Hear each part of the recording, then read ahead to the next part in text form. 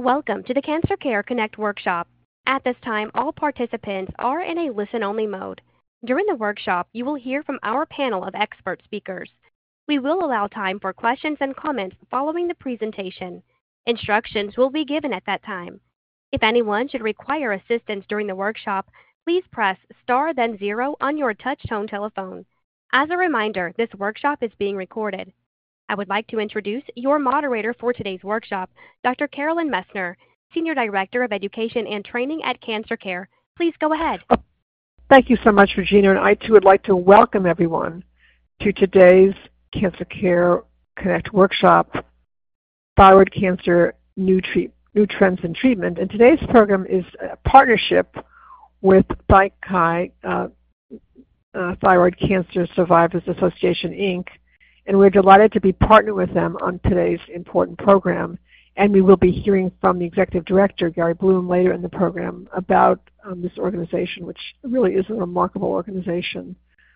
Today's program is supported by a contribution from Lilly, and we really want to thank them for their support to this program. Now, I just want to let you all know that we have over 150 participants on the program today. You come from all over the United States, from both urban, rural, suburban, and frontier communities. And we also have international participants from Canada, Egypt, Ghana, and the United Kingdom. So it is a global call as well. And we're delighted that you have chosen to spend this next hour with us. And now it is my great pleasure to introduce our first speaker. And our first speaker is Dr. Mary Cibolek. And Dr. Cibolek is Professor, Division of Endocrine, Head and Neck Surgery, Emory University, Department of Otolaryngology and Head and Neck Surgery, and Atlanta Veterans Medical Center, VAMC. And Dr. Cibolek will be addressing an overview of thyroid cancer in the context of COVID, seasonal flu, and RSV, diagnosis and staging, and updates on surgical treatment for thyroid cancer. It's really my great pleasure now to turn this program over to my esteemed colleague, Dr. Cibolek. Hello, it is my great honor to be invited to participate in this teleconference, and I'm really excited to convey what I understand about these topics, but also to answer anybody's questions. I do apologize ahead of time. I have done my best to find a quiet location to participate. Please let the moderators know if it is difficult to hear me or if there is too much distracting noise. Jumping right in, I don't know how many of us remember the trauma and fear of 3.5 years ago, but when we were first learning about the pandemic and the virus that was raging around the world, this actually really impacted medical care and medical decisions. And so I want to share with you a widely disseminated email dated March 24, 2020. Try to remember what it felt like back in March of 2020. We didn't know much about this. We didn't know much about this disease. We knew it was scary and had a high mortality. So very quickly, the American Head and Neck Society's endocrine surgery section issued some guidelines about safe management of patients who were recently diagnosed with thyroid cancer or other thyroid diseases. And this was done to protect the patients, number one, protect the healthcare workers, number two, and to thoughtfully use the limited resources that were available for healthcare at that time. So just as a reminder, at that time, thyroid surgery was considered to be imperative to get on the schedule if there was life-threatening or severely symptomatic Graves' disease or hyperthyroidism, if there was a goiter causing airway compromise where the person couldn't breathe well, if there were thyroid cancers that were imminently threatening the life or health of the patient, or if there was a very rapid or aggressive thyroid cancer suspected. So those were the reasons to put people on the schedule. There were some other things such as hyperparathyroidism where you couldn't control the calcium. That's another organ. But overall, it was recommended to delay the surgery for patients with well-differentiated thyroid cancer, even up to 6 weeks, 2 months, whatever it took to better have access to resources in the hospital. And I can tell you, the science tells us that that does not threaten the cure rates or the patient's longevity, but it takes a toll on your psychological health. It is very anxiety-provoking to think you have cancer, but you cannot access health care. It's also anxiety-provoking for the surgeon and other healthcare members because it's very unfamiliar to say, hey, I have a patient with cancer, but I can't schedule the case. That was very anxiety-provoking. So I think the health consequences of anxiety are difficult to measure and very real. Well, let's fast forward to now. Now it's November 2023. It's a very different public health situation. Many of us have developed natural immunity. Many of us are vaccinated several times and with boosters for COVID. Most hospital systems in the United States have reverted back to pretty much baseline operations. So now it's a very different context when we discuss COVID.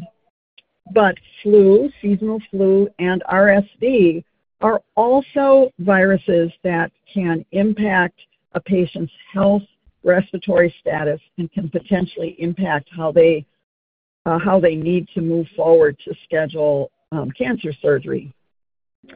So since we're mostly back to baseline, hopefully with more precautions than before the pandemic, we still have to boil everything down to the patient's health.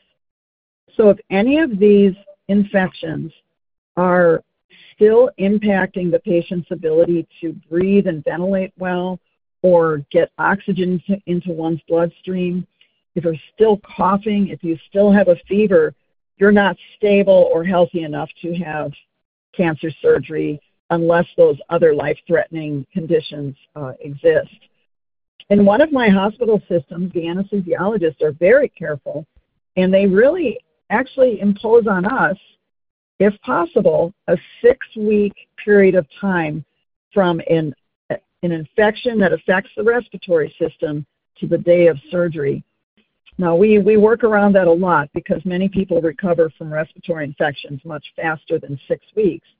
But that's still something we work out between the patient's condition, the anesthesiologist, and our healthcare team to do what's best for the patient and to move forward as quickly as we can with thyroid cancer surgery to keep it in context of avoiding delays that could impact the cure of the disease. So that's my sort of summary. Excuse me. Sorry about the noise. That's my summary of the current situation with regard to upper respiratory viral infections. It always goes back to the safety and health of the patient, along with how quickly we need to get that person to the operating room. So the second topic I'm really, really glad to talk about is basically a review, but also some comments about how we're evolving quickly into how we diagnose thyroid cancer and how it's staged, especially relative to other kinds of cancer. Many of my patients who are newly diagnosed with thyroid cancer, they hear that C word, and it's very frightening. It's hard to step back and try to understand the nuances or differences between well-differentiated thyroid cancer and many other cancers we hear about, like colon or lung or bad skin cancers, etc. So another factoid we know is when somebody hears bad news, medical bad news, their ability to remember everything that was discussed at that first conversation is limited because of anxiety. And so I always encourage my patients to write down detailed lists of questions.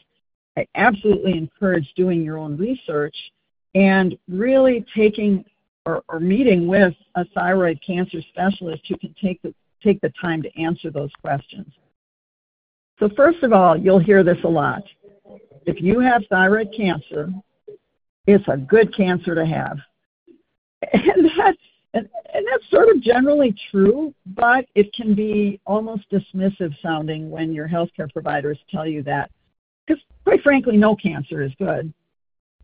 But there is a continuum of survivable, curable cancers all the way up to the worst kind that aren't able to be successfully treated. So your healthcare provider, along with you and your family, can hopefully have enough time to really understand where you fall on this continuum. And it should be noted that well-differentiated thyroid cancer most often can be picked up very incidentally. It can be picked up on a scan that's being done for something else. It can be picked up because you have a good primary care doctor who feels your neck and feels a lump. You yourself may feel a lump in your neck. And this is often the entry point into diagnosis and staging of thyroid cancer. So once there's a lump, then we should also keep in perspective that that may represent a thyroid nodule, and most thyroid nodules are benign. That's a big thing to keep in mind. We've established, and that's reinforced on our latest guidelines, that ultrasound of the neck by someone very familiar with what thyroid nodules look like is the best imaging, or best, it's not an X-ray because it's not radiation, but it's really the best imaging study to determine whether your thyroid nodule needs a biopsy and to give you some sense of the risk of cancer. And this can't be overstated. So we just updated some guidelines on how your healthcare providers move forward with getting those critical ultrasounds, using the view of the nodule on the ultrasound to determine whether a biopsy is needed, and then how to move forward to a biopsy. In general, CAT scans are not needed at the outset unless there is something else going on, such as an additional lump in the neck, or if there's anything you and your doctor are very concerned about, such as a change in your voice, a change in swallowing, pain, because actually most early thyroid cancers aren't painful. If there is a fairly long developing time period where these symptoms appeared, or if there are other extenuating circumstances, in general, CAT scans are not the first thing that's ordered. It's also of note that PET scans, PET-CT, which many people have heard of being used widely for cancer staging, that is not routinely used for well-differentiated thyroid cancer. And I have many newly diagnosed patients who come to me and they'll ask, why aren't we getting a PET scan? I thought that's what you do for cancer. And the reason for that is well-differentiated thyroid cancer doesn't usually show up on a PET scan. So whether there are lymph nodes or other metastatic disease, a PET scan may not show it at all. And that is because, think of the word differentiation. A well-differentiated cancer acts more like its original tissue and less like an aggressive, rapidly growing cancer, which is what PET scans are good at locating. So those are the imaging studies that are generally used in the process of diagnosing and staging well-differentiated thyroid cancer. Ultrasound is the best. CAT scans are needed under certain circumstances, and PET scans are not routinely used. Then, once that nodule looks like it needs a biopsy, there are some scoring systems that determine that. There's Thyroid, which is a numerical scoring system that's put out by the radiology profession to help look at different features to determine whether a biopsy is needed. And this year's update in guidelines for nodule management really put a lot of emphasis on something very, very helpful, and that's called gene sequencing. If you get a needle biopsy, which is how a biopsy is done, it's called a fine needle biopsy, which means it's very small. The cells that are removed in fine needle biopsies, if there is any inability to say it's completely benign or completely malignant, then it's in an intermediate category. And the newer guidelines really support, if at all possible, send those intermediate cells away for gene sequencing or looking for mutations that can help you better determine whether this is malignant or benign. And then if it's not completely clear yet, often gene sequencing will give a percentage. There's a 70% risk of malignancy. There's a 40% risk of malignancy. And then the conversation I have with my patients is, well, you know, it's not 100%, but we have to look at the odds. And everybody's different in what kind of a gambler they are. I have some patients who say, well, 70% risk, that means I have 30%. Oh, sorry about that. So I was actually talking about the main staging differences, and that is related to the impact of lymph node involvement on cure and survival in thyroid cancers. So many of you who are very familiar with tumor staging, is also calculated based on the size or type of the original tumor, whether lymph nodes are involved, and whether there is metastatic disease elsewhere in the body. And thyroid cancer is one of the exceptions to how lymph node involvement is calculated as far as its impact on staging. So lymph node involvement has a lower number, N1A or N1B, as compared to other non-thyroid cancers. And that's an important thing to keep in mind, too, because that's a very common question patients have. What is the stage of my cancer? And just remember that in thyroid cancer, because it's more curable, more survivable, those numbers sound different and better than other cancers like colon or lung cancer. So my third topic is an exciting topic because I'm a surgeon. So my third topic is updates in surgical management of thyroid cancer. And this is exciting because the trend that we have seen over the last 15 to 20 years is something called de-escalation. When I was first training, if somebody had even a suspicion for thyroid cancer, they'd get their whole thyroid removed. There really wasn't much room for negotiation, and the concept of leaving behind half or some of the thyroid gland was considered hazardous or risky to the rate of cancer cure. However, especially based on very, very good science coming out of the larger academic centers, it was discovered that in low-risk patients who meet certain criteria and whose cancers look low risk, in other words, well-differentiated papillary thyroid cancer and not very big, those cancers don't need to have the whole thyroid gland removed. Fast forward to even more recently, there are certain patients who have proven thyroid cancer who don't need to have any treatment, and that's called active surveillance. So this has been a very huge change in how surgery is determined for well-differentiated thyroid cancer. And what this means to me over the trajectory of my career is that it's much more patient-centered, it's much more nuanced, and the bonus is most patients have choices. They don't have to be tied into some uniform cookbook recommendation for all thyroid cancer patients. Their circumstances, their age, their health, the size of their cancer, what part of the gland it's in, all these things put together make a custom, patient-centered surgical recommendation. And this is really, really much, much better than it used to be. There are also new techniques for thyroid surgery, and they're very exciting. Some of them are through very small holes in the front of the neck.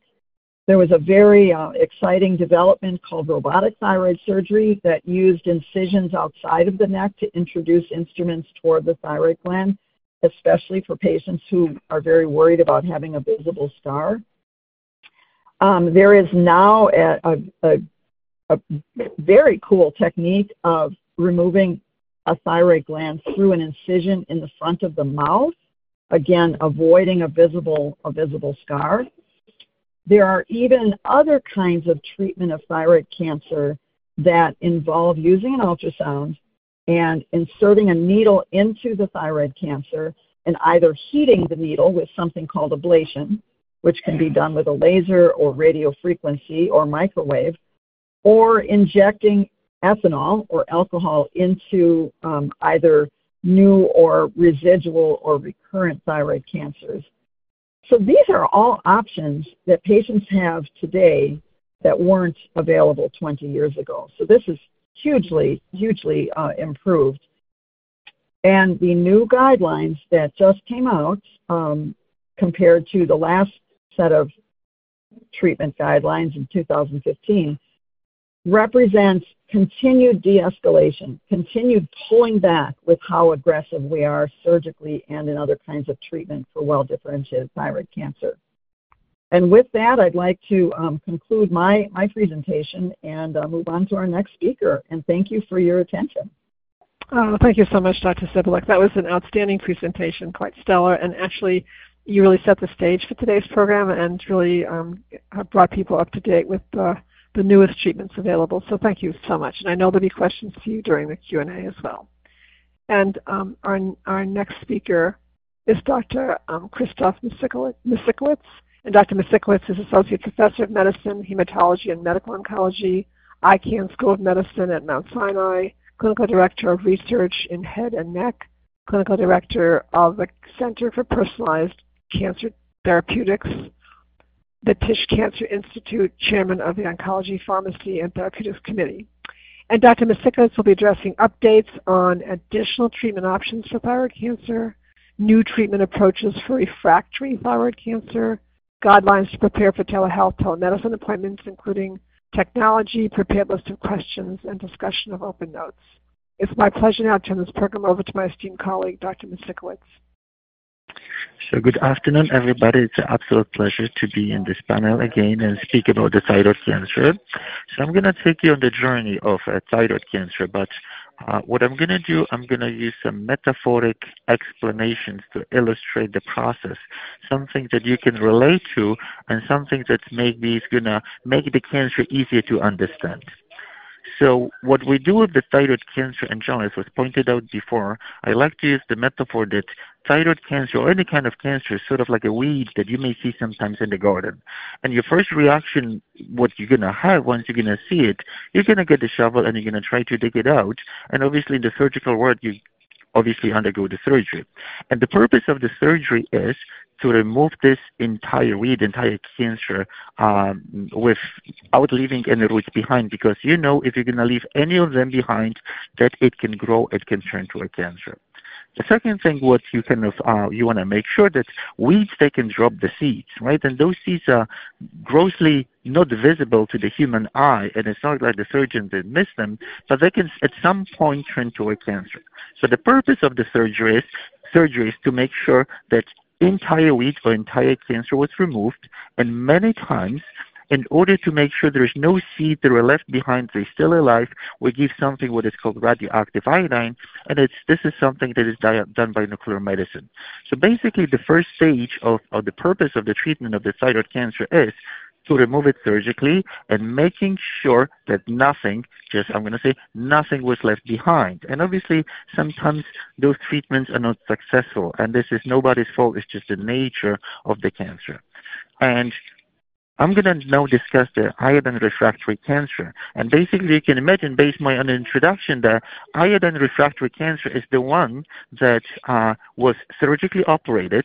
It was the one that the radioactive iodine was given, but unfortunately, despite all those methods, unfortunately the cancer kind of survived and it's still growing, which is not very common, but it does happen. And this is the moment when the patient comes to see me, and I'm a medical oncologist, to discuss what are the other treatments that can be offered to the patient that unfortunately the surgery and the radioactive iodine was not successful.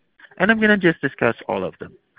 So one situation is that in this kind of situation, we can do what is called the active surveillance. Some patients, they decide that we know that there are some treatments available, but if the cancer is slow growing and kind of sleeping, then some patients they opt for active surveillance. And basically how it's done. So we evaluate the cancer with kind of, I would say, 4 tools. One is the physical exam. So I see the patient and I try to determine if the cancer is growing or getting bigger. The second, the patient is giving me the complaints and they say if they have any pain, if this pain is getting worse. It kind of gives me the signal whether the cancer is still sleeping or maybe not actively growing. The third one, I can measure the amount of cancer in your blood. It's called a tumor marker. There's something called thyroglobulin that we check in the blood, and it's giving me a number. So I can see how it was and how it is. And based on this, I can decide or evaluate if this cancer is truly progressive. But the best test is some kind of the image, meaning that we're using CAT scans or PET scans in those situations, and we measure the cancer knowing how it was and how it is, and just to see if there is any difference in size. So the first option is active surveillance. The second option is there are some pharmacologic intervention that we can use as we treat the cancer. And I have to say that there has been a tremendous progress done in this field, because if I'm going to think about my thyroid cancer 20 years ago, the only thing that was available, it was chemotherapy. And it was extremely toxic and it was not really working well, but there was nothing else to offer it. So obviously many times we opted not to treat the patient because the price was too high. But what has happened that with the technological advances, now we don't use chemotherapy most of the time in thyroid cancer and differentiated thyroid cancer. What we use what is called a targeted therapy. Basically, those medications are capsules or pills. Those are oral medications that we give in patients in which the thyroid was already treated surgically, in which the iodine was already used, and unfortunately those both treatments failed. And how we treat those patients? I would divide them in 2 kind of groups. The first group is what we do genetic analysis. And what it is, this genetic analysis? Basically what we're trying to find out is cancer has some mutations. And those mutations are like locks, the ones that you have in your door. And sometimes if you have a lock and I have a perfect match key, and in my world it's a pill, then I can apply it. And what it does, basically this pill, it has to be a perfect match, and you must have this lock. Basically, it can turn off the cancer. It can put the cancer to sleep. It's sort of like giving a sleeping pill to a cancer every day. So this treatment never stops, actually, because you don't want your cancer to wake up. Every day you're kind of giving this treatment, and again, in the metaphoric way, a sleeping pill to keep it in sleep. And there are some mutations I'm going to mention, and they're going to be strange sounding, and I don't want you to remember them, but you're going to kind of make an assumption, or you're going to know that it's kind of intuitive. So I'm going to say it. There is a possibility that the patient can have NTRK mutation. And I know it sounds strange, but there is a pill called NTRK inhibitor. And we have 2 of them on the market. We have RET mutation that can happen, and we have RET inhibitors, and we have 2 of them on the market. And then we have the BRAF mutation, and we have several medications, we call them BRAF inhibitors. As you can hear it, that the mutation matches the drug, but it has to be a perfect match. The beauty of this treatment is very personalized, meaning that patient has the specific mutation. We give this medication as an oral medication that the patient takes for the rest of their life to keep the cancer under control. And most of the time, those medications, they don't have the long list of side effects. But they have some, as obviously most of the medication. So basically the treatment is that if you have the mutation, you take this oral medication in the form of the capsule or tablet or sometimes a liquid, and you just have to take it every day to make sure that the cancer is put to sleep. And you continue this treatment until it works, or unless you have developed some side effects. And in those kind of situations, you have to speak to the physicians how it can be addressed. Quite commonly what happens in thyroid cancer that unfortunately not everybody has a mutation. Some patients, they don't have any mutations at all. They kind of don't have any lock in their door. But there are still treatment options, and we have 2 medications on the market. One is called sorafenib, the other one is lenvatinib. And they're quite effective, and they can be used even in patients where the cancer is iodine refractory, was surgically removed, but the cancer still persists. And those medications are also oral, and it's not a chemotherapy. And even though sometimes they can have some challenging side effects, but those challenging side effects can be addressed by the physicians, many times with the dose reductions, many times with some other medications. So I think it's still worth trying and pursuing those treatments. So those are the two groups of treatments that we give to patients with iron refractory cancer. One of them is based on the mutation, and it's sort of like a perfect match, as I explained, or the other ones if patients, they don't have any mutation. And I'm going to cover some other topics because many times I know that immunotherapy kind of storm into oncology world, and many times I'm asked if a thyroid cancer is good to be treated with immunotherapy. And I'm going to just give you, again, metaphoric explanation. The immunotherapy, the way it works, that it kind of stimulates our immune system and tells our immune system, please go and search for the cancer. And our immune system will only going to be able to find the cancer if it's going to be widely visible. It's going to look different like the rest of the tissue. It's sort of like in the metaphoric way, if I'm going to be sitting right now wearing the flashy red jacket, I don't know, pink socks and red pants, you're going to spot me out because I'm going to be probably looking different than anybody else in the crowd. So you're going to be, okay, this person looks different. Our immune system works kind of in the same way. But the cancer is very tricky. The cancer is trying to kind of melt into the crowd and is trying not to be recognized. It's sort of like, putting the fake glasses, the mustache, and say, I want to stay quiet. And unfortunately, thyroid cancer is good with that, meaning that it kind of blends into the natural tissue, and unfortunately, the immunotherapy was not very successful when it was used in differentiated thyroid cancer, and that's why we don't use it. So the last thing that I'm going to say is that all those medications, and I feel kind of the privilege to see the huge progress when I started after the fellowship, when I had absolutely nothing to offer to thyroid cancer patients, and I have so many treatment options. So it makes me very proud. But at the same time, this progress couldn't have been done without presentations like this one, but also without you participating in clinical trials.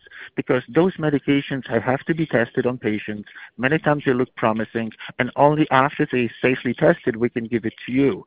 So I would say if you hear about clinical trials, don't disqualify it. Speak to your physician because you may be offered something that normally couldn't be offered in the commercial space. So I would strongly encourage to do so because you can help yourself and you can help other patients that probably listening about the thyroid cancer. So this is how I'm going to conclude the first part. In terms of the televisit, so this is the new technology that we kind of use in the daily practice, and it kind of helps us because many information can be discussed on the phone. I'm going to give you an example. I said that one of the parameters how we follow on the thyroid cancer patients, we check the blood. But many times what I do, I give prescription to a patient. The patient go to the local lab. The blood work is done, and then I'm faxed the result, and I can through the televisit to discuss the management and address potential management of this particular case. Or sometimes even if patient suffers from some side effects of the medication that I'm giving. So I think especially in the COVID situation as we had a couple of years ago, the televisit absolutely is a good way to kind of many times guide our patient in terms of the management and what can be done to help them. So this is how I'm going to conclude my speech, and I'm going to be open to any questions you may have. And again, thank you all for listening, and thank you the panel for participation. Oh, thank you so much, Dr. Masiklis. That was outstanding, and I know there'll be questions to you during the Q&A, so thank you so much. And our next speaker is Dr. Maxwell Philip Klickerman, and Dr. Klickerman is otolaryngology, Emory Clinic School of Medicine, faculty Emory Physician Group Practice, Emory Healthcare Network. And Dr. Klickerman will be addressing clinical trials updates, how research increases treatment options, preventing and managing treatment side effects, symptoms, discomfort, and pain, and the importance of communicating with your healthcare team about quality of life concerns. It's my pleasure now to turn this program over to my esteemed colleague, Dr. Klickerman. Thank you, Dr. Messner. It's a privilege and honor to be here. I'm really excited to have the opportunity to chat with all of you and share some information and answer any questions that you may have. And also thank you to the prior speakers, Dr. Masiklis and Dr. Sieblick, for their wonderful presentations and helping to set the stage a little bit for my talk here. So the first topic, some clinical trial updates, how research increases treatment options. you've heard a little bit about this from both of our speakers, and I just wanted to do a little bit of a deeper dive about the ways that clinical trials today are helping both in terms of escalation of our treatment, so giving us new options for treatment that we may not have had before, as well as opportunities for de-escalation of treatment. That means perhaps doing less aggressive treatment options with fewer side effects, but still having equally as good of outcomes. So to highlight that, I wanted to zoom in on two particular studies and trials. One is a currently ongoing trial, and that's a study looking at a medication called lenvatinib. Lenvatinib, and forgive me if I dive into the weeds just a little bit here, but I think it's helpful to have that understanding. This is a medication that is a tyrosine kinase inhibitor. Tyrosine kinase is effectively an enzyme or protein in the cell that helps give the cell, the tumor cell, energy, and when it's mutated, it can provide excessive energy and can tell the cell to divide out of control. So lenvatinib is a medication that can help block or turn off that enzyme. And so there's a new trial that's ongoing that is looking at giving this medication to patients with very advanced forms of papillary and follicular thyroid cancer preoperatively. So in cases where surgery is still an option for these patients, but surgery might be quite extensive, or it may be really hard to be able to fully remove all of the cancer cells, or in cases where removing the cancer cells may cause damage to other nearby important structures. There's this study that's ongoing to give that medication before surgery to see how that impacts outcomes, to see how we're able to perhaps get more of the cancer cells out, or how we're able to save important structures. And so that's an example, and I'm sure that it's going to be many years until we get the results of this study back, but trials like that help lay the foundation for how we think about and treat these cancers and how we make changes in our treatments. Another study and another aspect of trials that I wanted to highlight is about active surveillance. And so that's kind of, instead of escalating treatment, again, this is a de-escalation of treatment. And you've heard a little bit about active surveillance from our prior speakers, and I wanted to dive in on this just a little bit more. Active surveillance specifically refers to where we know there's a small cancer that's there, but instead of jumping straight to surgical excision, instead we monitor the cancer carefully for any growth and changes over time. And then only if we see concerning changes or concerning features do we operate on it. And this may seem kind of counterintuitive or a little bit scary, the idea of not jumping straight to surgery, but there's actually a lot of good data that's been studied for a very long time, originating mostly in Japan, actually, for this observation of what's called micropapillary carcinomas. That's small cancers that are about a centimeter or less, or almost the size of a marble or smaller. And the idea is that over the course of most people's, or many people's lifetime, at least with these cancers, it may actually never pose a threat. Many people live their whole lives and may never know actually that they have these cancers. It may not spread beyond the thyroid gland. It can just be contained there, and they may live long and healthy lives with no knowledge of that. And so I wanted to highlight, there's a paper that came out recently from where I trained at Memorial Sloan Kettering, and they're doing monitoring for papillary thyroid cancers up to 1.5 centimeters in diameter. So, historically, the first thought was to go ahead and operate on these patients, or on when we see these cancers.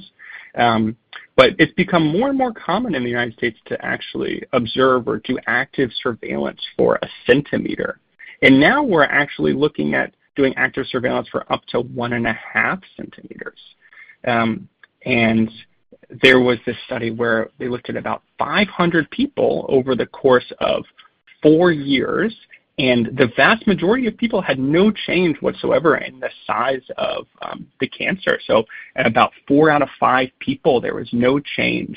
And in about 10% of people, there was a change. It grew slowly. And then in those cases, there was almost always an opportunity to intervene, to operate and still be able to do the same surgery that would have been done initially. And even in a small percentage of people, there was a decrease in the size of the tumor, which is very interesting. So I just wanted to share that as kind of an exciting update for things to think about in terms of both more treatments becoming available, but also more options becoming available too in terms of active surveillance. And then combining the last two topics a little bit, I was going to chat about quality of life concerns and the importance of communicating with the medical team.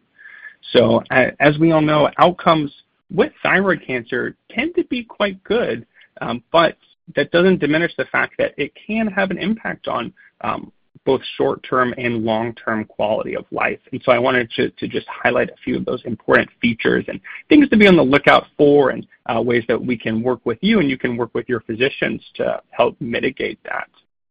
So some common things that we'll see are symptoms related to thyroid hormone replacement medication.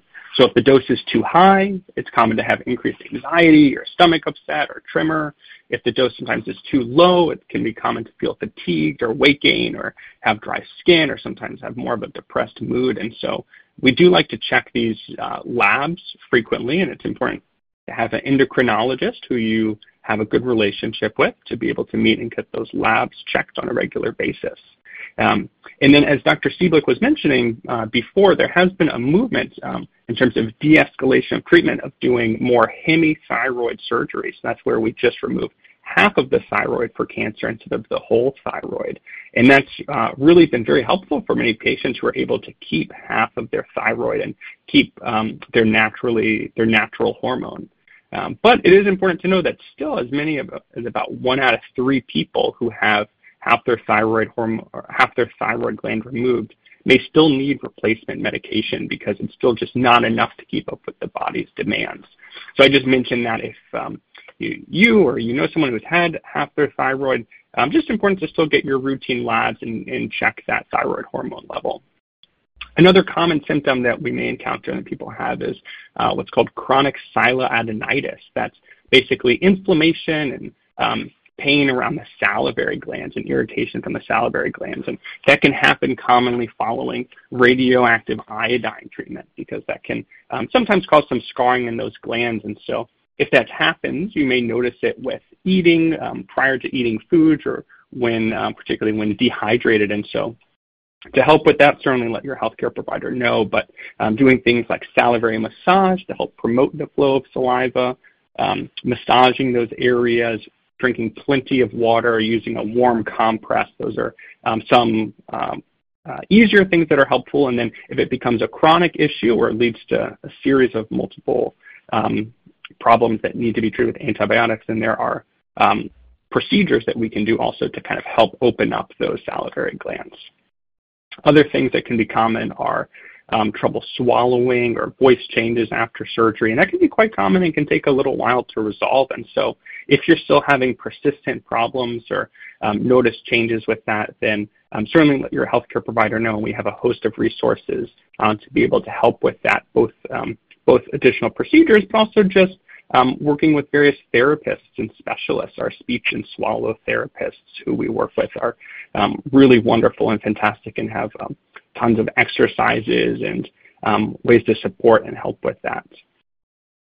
And then I wanted to conclude with just a mention of a really exciting study that is underway right now. And it'll be a little while until we get the results back, but this is a study that's taking place in the Netherlands, and it's called the WATCH study. That's the well-being after thyroid cancer.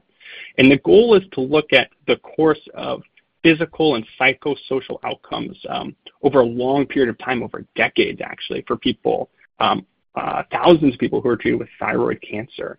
And the goal is to look at how day-to-day things, how our physical activity level, how our mood, how our mindset, how our employment, how our support network impacts our recovery and quality of life after thyroid cancer, because we know that these things are certainly fundamental and really, really important. And so it's exciting that we'll have this study designed to be able to kind of help give us all that information moving forward so we can help you and help all of our wonderful patients as we get through our treatment. So with that, I'll conclude, and I'll be happy to take any other questions. Oh, thank you so much, Dr. Klickerman. That was an outstanding presentation, really quite stellar, and I'm sure there'll be questions for you during the Q&A as well. So thank you so much. And our next speaker is Ms. Diana Bearden, and Ms. Bearden is an oncology dietitian with Michael E. DeBakey VA Medical Center, and she'll be discussing nutrition and hydration concerns and tips. It's really my pleasure now to turn this program over to my esteemed colleague, Ms. Bearden. Thank you so much, Carolyn. I'm excited to be part of today's presentation. So nutrition and hydration are essential, not only in the tolerance to your treatment, but providing you the energy to do the things that you enjoy, so your quality of life. Your diet might be modified. We've heard some things today already about some of the possible side effects from thyroid cancer and potential side effects from the treatment, but one of the things that you can be sure to do is tap into your healthcare team. Know your healthcare team members. We heard some of the potential side effects, including things like dry mouth, difficulty swallowing. You may have some fatigue. There could be some weight changes and even some changes in your taste or decrease in appetite. In some cases, a feeding tube might be needed if you're not able to consume foods by mouth, if your swallowing is really impaired. But like I said, it's important to communicate with your healthcare team. So a dietitian is part of the healthcare team.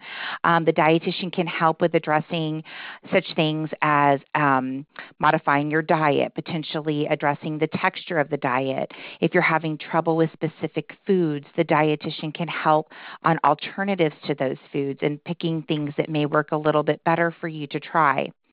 Ideally, a plant-based diet is recommended for all cancers, even for prevention, during treatment, and during survivorship. I get a lot of questions from patients after diagnosis. Okay, what should I be doing with my diet? What should be different? And one of the resources that I really love to share with patients, because I feel that it's patient focus, it's really easy to navigate, is the American Institute for Cancer Research. They have a lot of information. They have recipes. They have specific information about different types of cancers, and just a really good way for patients to sort of have something tangible to go to that is a reliable, evidence-based resource. So when nutrition needs aren't met, some of the things that can happen is with weight loss, the loss of muscle can also occur. And muscle is important because it gives us the energy to do the things that we enjoy. It gives us endurance. It gives us the ability to get up out of chairs and walk around and be active and even swallow. So muscles are used in your swallowing process. And if you have a significant shift in weight and a weight loss, you can lose muscle during that time. So you want to be aware of any unintentional weight changes. So there are medications a lot of times that the doctor will give you to assist with some of the side effects you may experience. Make sure you understand how to take your medications. Have somebody with you. Bring an extra pen and paper. Know when you're supposed to take it. Are you supposed to eat with it? Do you have to wait to eat after you've taken it? Know these things about your medications. If there are specific foods that are giving you trouble, keep a list of those. Bring it to your meeting with your dietitian and your healthcare team. They can help you better if they know where you're struggling. Hydration is something that we often miss off the list. We're so focused on eating and weight, we forget about this. And hydration is actually very important. Dehydration can amplify a lot of your side effects, okay? So dehydration can actually make you feel worse than you would if you were hydrated. It's that simple. And hydration is something that we kind of take for granted, but if you're having trouble with swallowing or consuming food, sometimes this is something that gets also reduced. And so fluid is anything that's liquid at room temperature. Water, milk, sports drinks, fruit juice, all of that's considered a hydrating substance. But general guidelines is people need between 8 and 10 8-ounce glasses of fluid a day, and water is the best way to hydrate yourself. You will want to talk with your healthcare team, especially if you're going under any specific treatments about if there's a shift in your fluid needs, like if you're going through radiation or something along those lines. Just talk with your healthcare team to say, hey, I'd like to know exactly where I'm supposed to be on this, and they can give you some direction. So in closing, there are several members of the healthcare team dedicated to you and your journey through your cancer treatment. Know how to reach them, know who they are, and utilize them. That's what we're here for. So I'm going to hand the line back over to Carolyn. Thanks so much for letting me be part of today's presentation. Oh, thank you so much, Diana. That was a wonderful presentation, and we so appreciate your being on this call today. Just really wonderful. I know there'll be questions for you during the Q&A as well. And our next speaker is Mr. Gary Bloom, and Mr. Bloom is Executive Director of ThyCai, the Cancer Survivors Association, the Thyroid Cancer Survivors Association, Inc., and he's going to be describing to you the free programs and services of ThyCai. I'd like to thank Cancer Care for developing today's great program and for inviting ThyCai to collaborate. ThyCai's free programs and services are available to anyone worldwide who has been affected by a thyroid cancer diagnosis.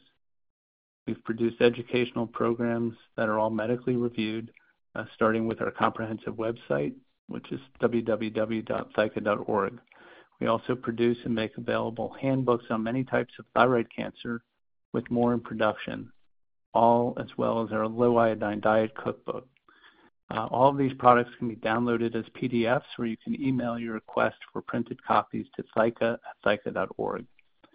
ThyCai also provides numerous patient-to-patient support programs, including more than 30 virtual support groups, some of which are topic-specific, in-person support groups, and topic-specific discussion groups through Inspire, Facebook, and Groups.io. And finally, we produce an annual hybrid international thyroid cancer survivors conference every fall. Because we know everyone isn't able to join us, we record the medical content sessions and make them available on our YouTube channel, which is youtube.com/@ThycaInc.